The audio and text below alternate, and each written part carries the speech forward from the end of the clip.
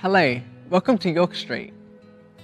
We hope that this sermon will be an inspiring and impactful one, just what you need at this time. For any of our sermon-based studies, please head to our website at www.yorkstreet.com.au. So grab a cuppa, grab your notebook, whatever you need, and we hope that you enjoy the sermon. Well, good morning, everyone. For those of you who don't know me, my name's Andrea. It's my privilege to share with you again today. It will be Tim next week. You don't have to keep listening to me, but I'm very excited to share with you today because it's just so heartfelt, and that's what I do.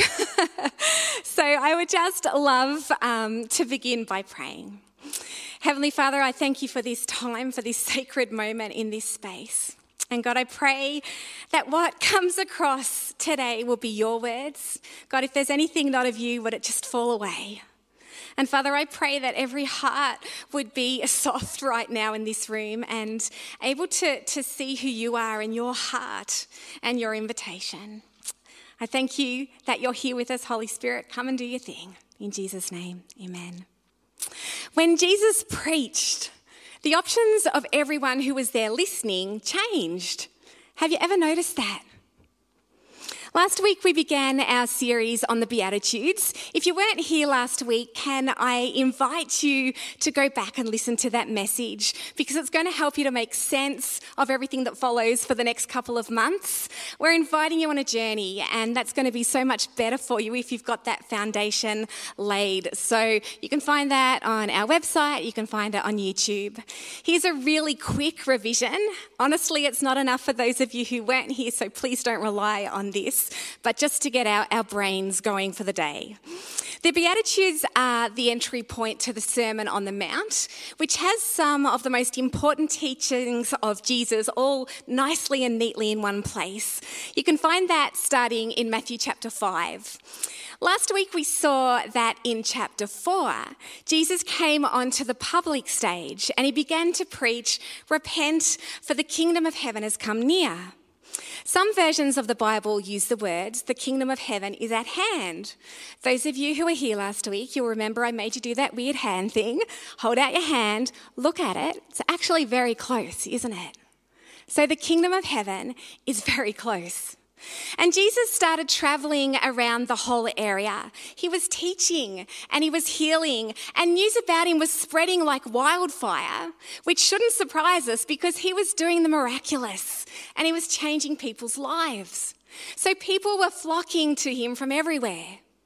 Who were these people?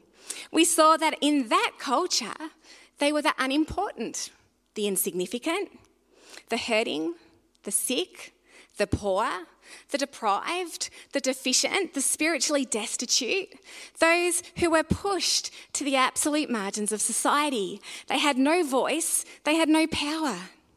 So having ministered to the needs of these people who were crowding around him, Jesus then wanted to teach them. So he moved up to a higher place, up on the hill, where they could see and hear him well. And then in the midst of this mass of raw humanity, and with them hanging on every word he said, and surrounded now by the show and tell of people who had just been healed and received a touch from heaven, Jesus taught about the availability of the kingdom of God. And in the opening lines of his sermon, Jesus radically redefined who is blessed around the least likely candidates. And he said this: "Blessed are the poor in spirit. Blessed are those who mourn. Blessed are the meek. Blessed are those who hunger and thirst for righteousness. Blessed are the merciful. Blessed are the pure in heart. Blessed are the peacemakers. Blessed are those who are persecuted because of righteousness." What a strange, odd, very controversial and brilliant way to begin a sermon. If you're new to Jesus and to the writings of the New Testament, and this is your first time hearing or reading the Beatitudes, you might be sitting there right now going, what? That just doesn't make sense. Jesus, are you out of your mind? Not much on that list actually seems like a good thing to me. Who wants to be poor in spirit? What's so surprising, though, is who Jesus calls fortunate. And at that time, people assumed that only the most wealthy and attractive and powerful were blessed. Poor, sad, and suffering people were actually thought to be cursed. Yet with these words that Jesus is using, he seems to be affirming everything about these people. And he's taking those who from a human point of view are the furthest away from God's blessing and lifting them up as examples of God's touch. And he's sharing about the availability of the kingdom to them beyond all existing assumptions. We also unpacked the word blessed. Kind of important that we know what that means when we're talking about blessing for 8 weeks. It's the word makarios in the Greek.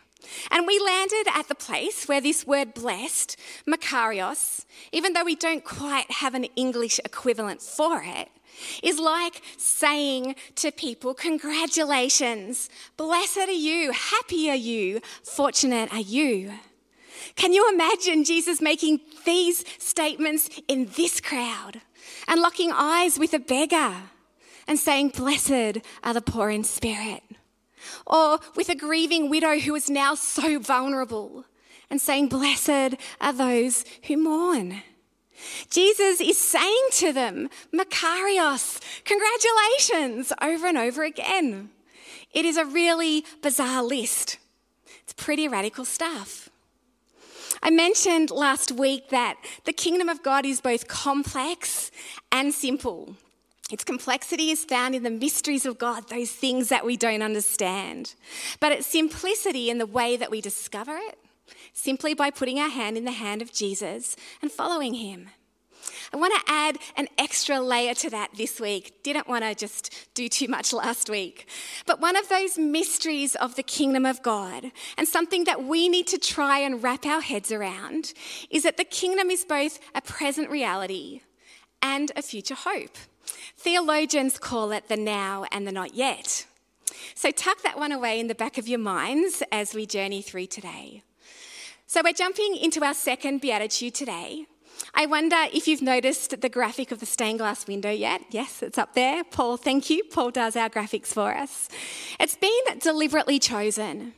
And even though we'll be looking at one blessing each week, we want to invite you to think about them not as separate entities, but rather as part of a bigger picture, a bit like a stained glass window. So each part contributes to the whole picture. And you can actually view each one in the light of all the others. When you look at them all together, you realise that they fit into a beautiful portrait. So here's the second part of the window. Matthew 5:4 says, blessed are those who mourn, for they will be comforted. This beatitude flows out of being poor in spirit, which is what we looked at last week. And Jesus says to this crowd on the hill that they are blessed when they mourn, when they enter into the pain and the heartbreak of this world. We live in a world of wonder and great beauty and so much to celebrate and enjoy. There's so many amazing things. But it's also a world of difficulty and conflict and tragedy and suffering and unfixables. Sorrow can show up in a heartbeat.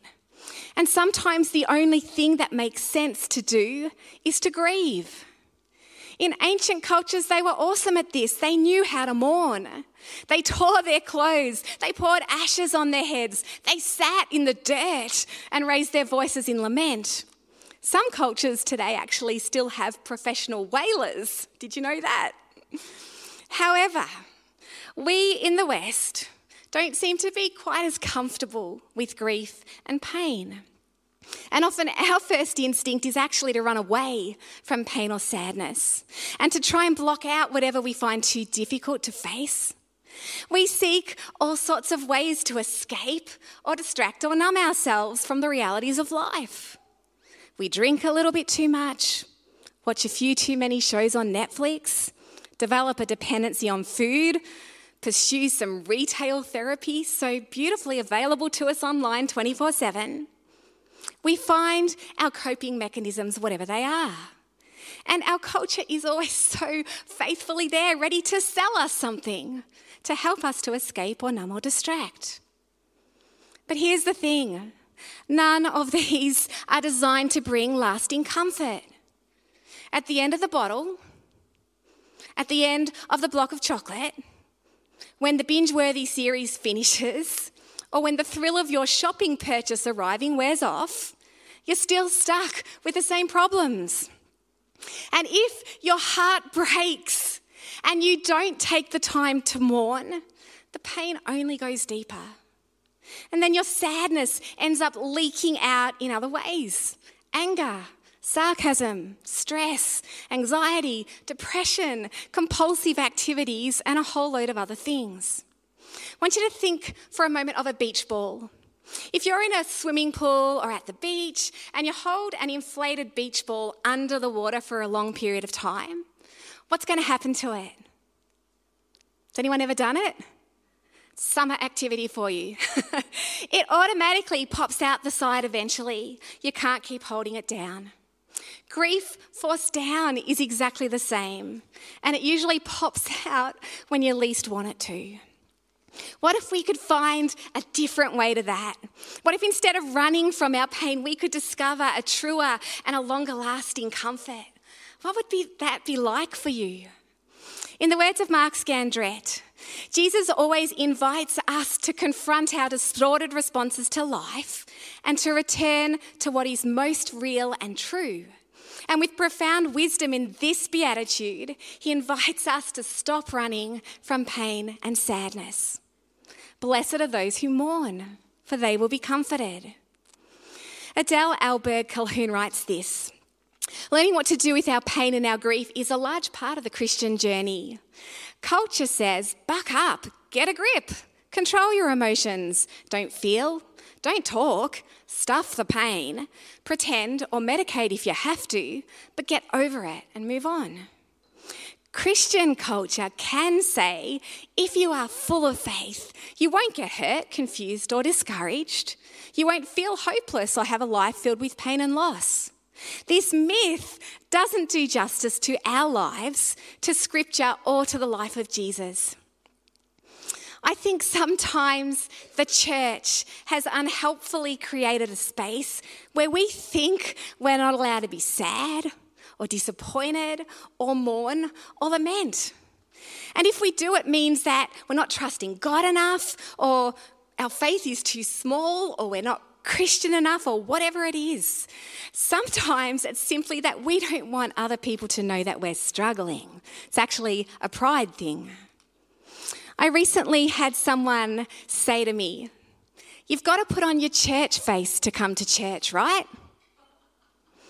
And I distinctly remember another Sunday morning when I asked someone how they were as they were leaving. They just really quietly and genuinely said to me, "Okay, I guess I have to be, don't I?" When I disagreed and said, "I don't think so. I think it's okay to not be okay," the tears started to fall. And she told me about the most heartbreaking loss they'd experienced as a family that week. Hearing things like that, hearing that people think they have to put on their church face to come to church, breaks my heart. And it actually really frustrates me, because I don't think that shows the heart of Jesus at all. Of course, we do read Bible verses like, "Consider it pure joy, my brothers and sisters, whenever you face trials of many kinds," James 1:2, or Philippians 4:4, "Rejoice in the Lord always." I will say it again, rejoice. It's the word of God, it's true. But there is a deep and sacred faith walk that those who grieve must go through. You can't rush your pain as much as we would like to sometimes. The only way through grief is through it. People need time to walk in the darkness for long enough, holding God's hand, to know and be able to say that things will be well again. And when they walk well and at the pace they need to and receive the comfort of Jesus, they usually come to that place of saying, "God, you are still good. I will still follow you. Rejoice in the Lord. It is well with my soul."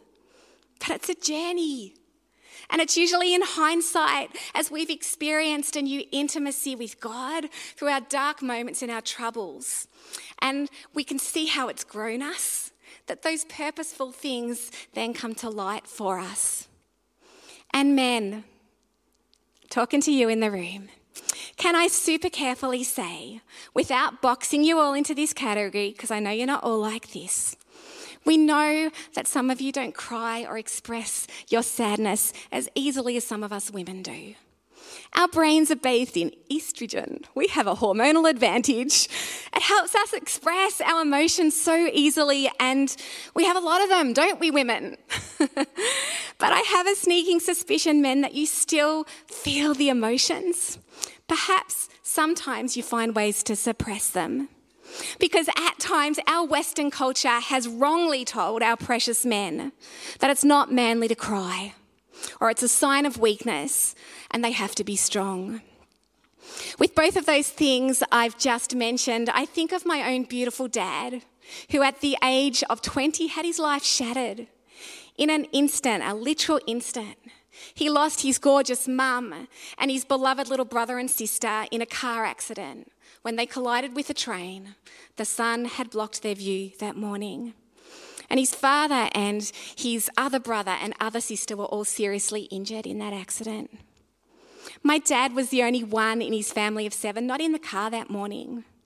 And he went home to an empty house that was empty for a long time. And his life was never the same again. He was never given permission to grieve. Back in 1960, you just got on with life. The resilient generation.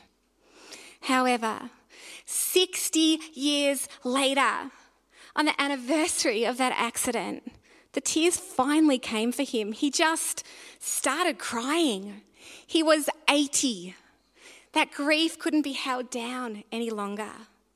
What a price to pay. 60 years of carrying such deep grief, like my mind just boggles at the thought of the weight that he's carried for all of those decades. If you've been told or you think that you shouldn't grieve or cry, I have a 2-word answer for you, or perhaps it's an invitation. Jesus wept. John 11:35. It's the shortest verse of the Bible, but boy, it's powerful. And it helps us to reimagine the possibilities of life with God. In John 11, we read about the death of Jesus' friend Lazarus and the reactions of his sisters Martha and Mary. Let me read starting from verse 28. After she, that's Martha, had said this, she went back and called her sister Mary aside. "The teacher is here," she said, "and he's asking for you." When Mary heard this, she got up quickly and went to him. Now Jesus had not yet entered the village, but was still at the place where Martha had met him. When the Jews who had been with Mary in the house comforting her noticed how quickly she got up and went out, they followed her, supposing that she was going to the tomb to mourn there. When Jesus saw her weeping, and the Jews who had come along with her also weeping, he was deeply moved in spirit and troubled. "Where have you laid him?" he asked. "Come and see, Lord," they replied. Jesus wept. Then the Jews said, "See how much he loved him." All 3 of these siblings were very dear friends of Jesus. And when Jesus finally arrives there, he's met by a devastated Martha. And Mary just falls at his feet sobbing. Several of their friends follow suit. Tears are streaming down their face. And we read that when Jesus saw Mary weeping, he was deeply moved in spirit and troubled. And then it was his turn. 2 verses later, we read that Jesus weeps, not just cries, but weeps, and so openly that the crowd of friends and family were able to say, "See how much he loved him." Don't miss the significance of this. Jesus knew what he was going to do next. He knew that he was going to raise Lazarus from the dead. He can see the bigger picture. And yet in this moment, he still weeps. Perhaps this tells us something important about the nature of grief and hope, that they're not opposites, that they can exist together, and that hope, real hope, is large enough to be able to hold our grief without crumbling under its weight. Real hope knows how to sit with pain and hold space for it. I find these words of Aaron Smith so insightful. He said, Jesus weeps with Mary. He sits with her, holding space for her grief, her lamentation, her sorrow. He doesn't say, it's going to be okay. He doesn't offer some quip that everything happens for a reason or that Lazarus is in a better place anyway. No, Jesus sits in the ashes with Mary weeping. He holds space for her feelings, knowing that she can believe that all will be well at another time. Now is a time for sorrow to run its course. Jesus sits with Mary and compassionately, empathetically weeps with her in front of Lazarus' tomb. How beautiful is that? We follow a Jesus who will let you cry at his feet. He doesn't expect you to just be okay and get over it and to say, I count it all pure joy straight away. He's deeply invested in you, profoundly moved by what you're going through, and he chooses to sit with you.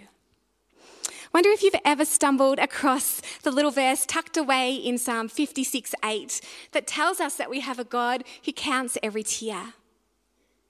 The Message Bible paraphrases it like this: you've kept track of every toss and turn through the sleepless nights, each tear entered in your ledger, each ache written in your book. This beatitude is significant for us.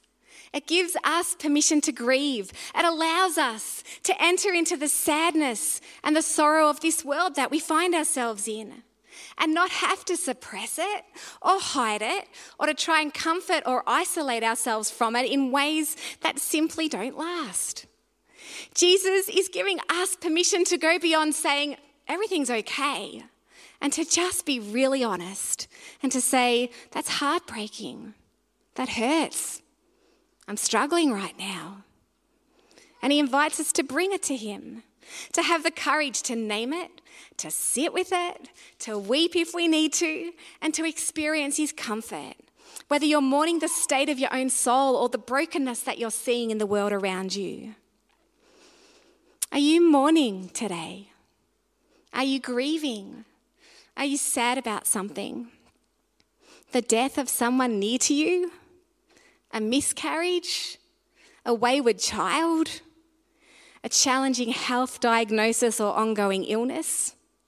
Shattered dreams? A struggling marriage? Your unwelcome companion anxiety that's now following you around? Fractured relationships? Changes in your body or your mind as you age?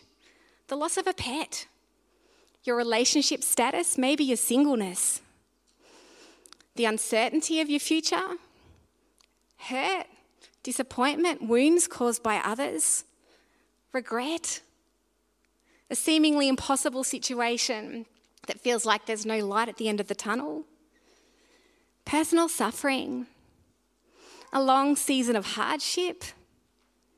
Maybe COVID season stuff that's just sitting under the surface for you that you haven't dealt with yet. The loss of anything dear to you. Where there's loss, there is grief. Let me ask you another question. When you look at the world today, what breaks your heart? I think it would be really interesting to have the time to just allow people to speak those things out in this space today so you can hear what's breaking each other's hearts. What about you? What's broken in you? Where do you ache? Do you feel loneliness, pain, disappointment, loss? Maybe you're grieving over your own spiritual state and you can see that you haven't been right with God and you're sorry for what you've done. And at the moment, you're actually shedding tears right now rather than making excuses for it or blaming someone else. That's a good thing. 2 Corinthians 7:10 says, godly sorrow brings repentance that leads to salvation and leaves no regret. Being sad over your sin is so much better than being flippant over it. Can I also say that grief is not a competition? What causes your sadness needn't be compared with anyone else. And your grief journey is going to be different too as you walk through it. It's going to be unique for everyone. So to those of you who are grieving something today, those of you who are probably sitting there with a bit of a lump in your throat right now, I want to look you in the eye as much as that's possible from up here. And I want to say to you, it's okay. What you're feeling is okay. You don't have to hide your emotions. It doesn't mean that your faith is weak or your hope has failed. And God is not frustrated that you are sad or grieving. You don't have to pretend it's not happening. Jesus welcomes mourning. And just as he did on the hill that day in that mass of raw humanity and stuff that people were going through, he actually says, Makarios, blessed are you, congratulations, right on, way to go. Because you are vulnerable enough to enter into the pain and the heartbreak of this world and feel the sadness of it. And as we take our loss and our pain and our disappointment to Jesus, we don't find someone who heaps condemnation or shame on us. He just doesn't do that. Jesus has been there. He knows what it's like. Scripture calls him a man of suffering and familiar with pain. That's in Isaiah 53:3. And his promise to us is that if we'll step into this and lean into mourning rather than trying to self-protect our hearts and run away from it, is that we will be comforted. I love the good old dictionary definition of comfort. It's actually quite enlightening. A state of physical ease and freedom from pain or restraint, and the easing or alleviation of a person's feelings of grief or distress. Jesus comforts the grieving heart. Psalm 147:3 says he heals the brokenhearted and binds up their wounds. Brokenness and pain are not the end of the story. And here's the beauty of the now and not yet of the kingdom of God. And this is so good, so listen closely. In Revelation 21:4 we read, he will wipe away every tear from their eyes. There will be no more death or mourning or crying or pain, for the old order of things has passed away. One day God will wipe away every tear. Every sorrow will be behind us. That is in the future. We can look forward to that with hope. But until that day, we do have a place to go with our pain, a place where we can experience the divine comfort of the Holy Spirit that brings peace when there's nothing else that makes sense. That's the beauty of Emmanuel, God with us, and the beauty of the Holy Spirit, God within us. It's the Jesus way. We may not be able to understand it all, but a God small enough for our minds is not big enough for our needs, yeah? So here, now in the present, there's blessing for you. For tomorrow, there is hope that one day, in the words of the Jesus Storybook Bible, all the sad things will become untrue. One day, Jesus will rule over every square inch and everything God intended in the beginning. So live in the present in blessing and the future in hope. And for those of you not in a place of mourning today, you, dear friends, are invited in Romans 12:15 to mourn with those who mourn. Would you pray with me? Jesus, those two words in Scripture, Jesus wept, are two of the most heartbreaking and comforting words that show us that you are familiar with pain and loss. We thank you that you are so tender with our grief and gentle with our sorrow. We thank you that you hold us so close to your heart in the midst of our ache. And we thank you too that you give us hope that our hurt won't last forever. Amen.